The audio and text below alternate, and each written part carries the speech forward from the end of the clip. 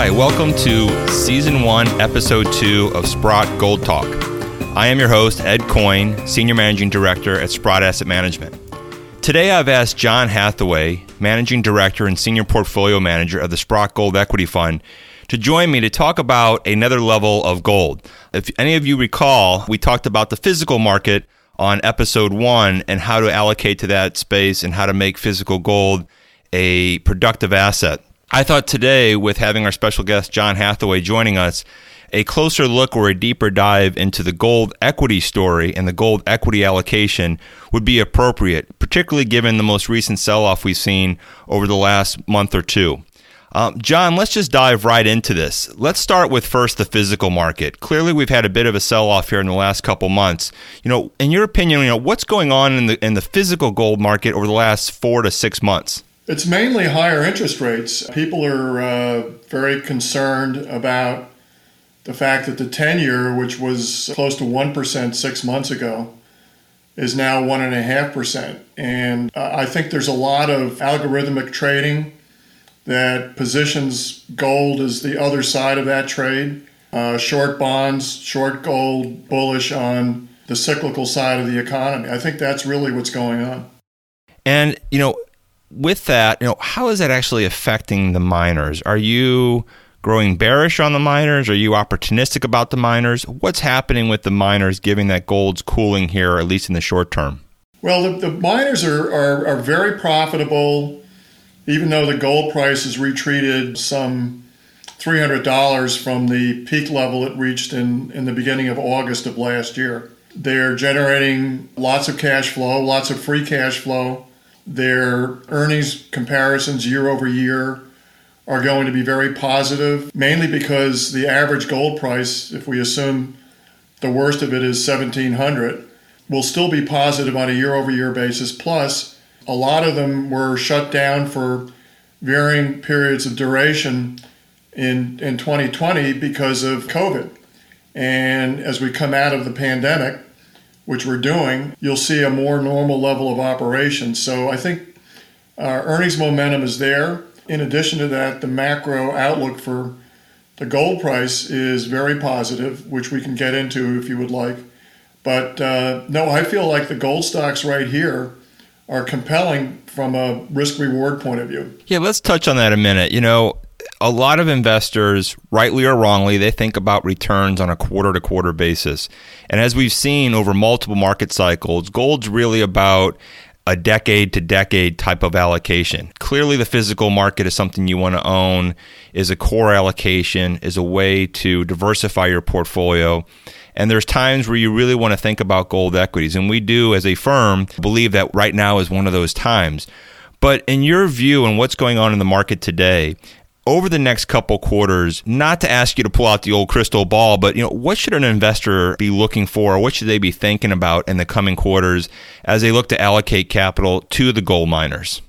Well, the first thing is that gold mining stocks, first of all, gold is out of favor, and gold mining stocks are even more out of favor. I've been investing as a gold specialist since 1998. I have never seen the values as compelling as they are right now. So if you wear your hat as a value investor or as a contrarian, you have to be interested in the stocks, even if you don't take particularly bullish macro view of the gold price, which I think is another discussion. And in a world of overvalued securities, both bonds and stocks, in fact, I wrote a paper at the beginning of this year showing that the valuation of the S&P 500 was in the 100th percentile of all historical experience. And, that can go on for a bit, but it would be hard to not say that the investment consensus is priced for perfection and will probably get less than perfection. So gold mining stocks, which have had a correction going back to last August, have come down to valuation levels where if the stock market were to sell off, which I think is a reasonable bet, you would probably have much less risk in gold mining stocks. And again, if the stock market were to sell off, it seems to me that would be bullish for gold because investors would look for defensive strategies to protect capital, and of course gold is one of those. And then gold mining stocks, by extension, are also part of that defensive strategy. And let's not forget that the group has a current yield that's higher than the S&P. It's roughly 3%. Again, and valuations are about 50% of what you can get in the S&P if you look at a number of different valuation metrics. So you have value going for you, you have contrary thinking going for you, and you have the very good possibility that the gold price correction will be, if it hasn't already run its course, will very soon run its course, and we could have another leg up in the gold price that takes us to new highs, which I think would inject a tremendous amount of buying into this sector. Well, it seems like the macro narrative for both physical gold and the gold equities is stronger, as you said, than you've probably seen in your career. You know, as a senior portfolio manager and working with the entire Sprott team, I always have to remind people that, you know, gold miners are stocks also. They have earnings, they have management, they have cost. You know, as a portfolio manager, let's take a little bit of a deeper dive into the underlying companies themselves, not giving individual names, but really thinking about, as a business buyer, if you're going to buy one mine over another mine, what are some of the key items or key metrics you look at when you're making a decision to buy one miner over another or allocate more to one mine over another mine? It starts with our assessment of management. There are good managements, there are average managements, and there are less than average managements. So we first and foremost take into account the capability of management. We also take into account the quality of the assets, the mining assets, where a lot of things go into that. And then we look at valuation. So those three things: management, asset quality, and valuation. And then we put our heads together, the gold team, several members, and we talk every day.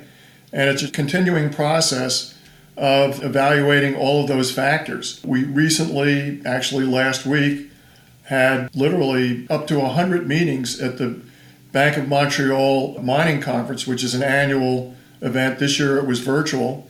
And I personally had 35 or so meetings.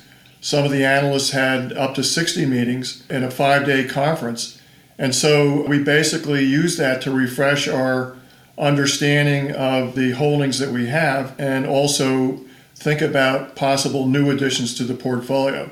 So it's an ongoing process, but it's the quality of management, the quality of the assets, and valuation, all those three.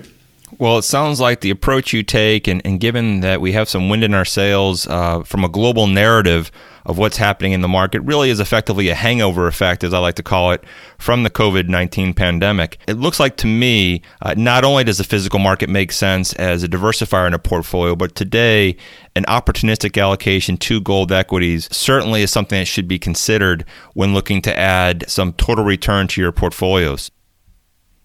So we encourage you to visit us at Sprott.com, and please reach out to us for any questions, interest, or comments. Thank you for listening. I'm Ed Coyne, Senior Managing Director at Sprott Asset Management.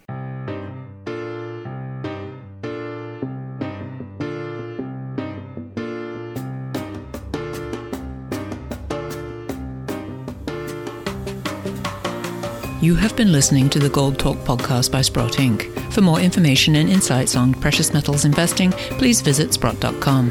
This podcast should not be copied, distributed, published, or reproduced whole or in part. The information contained in this podcast does not constitute research or recommendation from any Sprott entity to the listener. Neither Sprott nor any of its affiliates make any representation or warranty as to the accuracy or completeness of the statements or any information contained in this podcast. And any liability, therefore, including in respect of direct, indirect, or consequential loss or damage, is expressly disclaimed. The views expressed in this podcast are not necessarily those of Sprott, and Sprott is not providing any financial, economic, legal, accounting, or tax advice or recommendations in this podcast. In addition, the receipt of this podcast by any listener is not to be taken as constituting the giving of investment advice by Sprott to that listener, nor to constitute such person a client of any Sprott entity. Past performance is no indication of future results.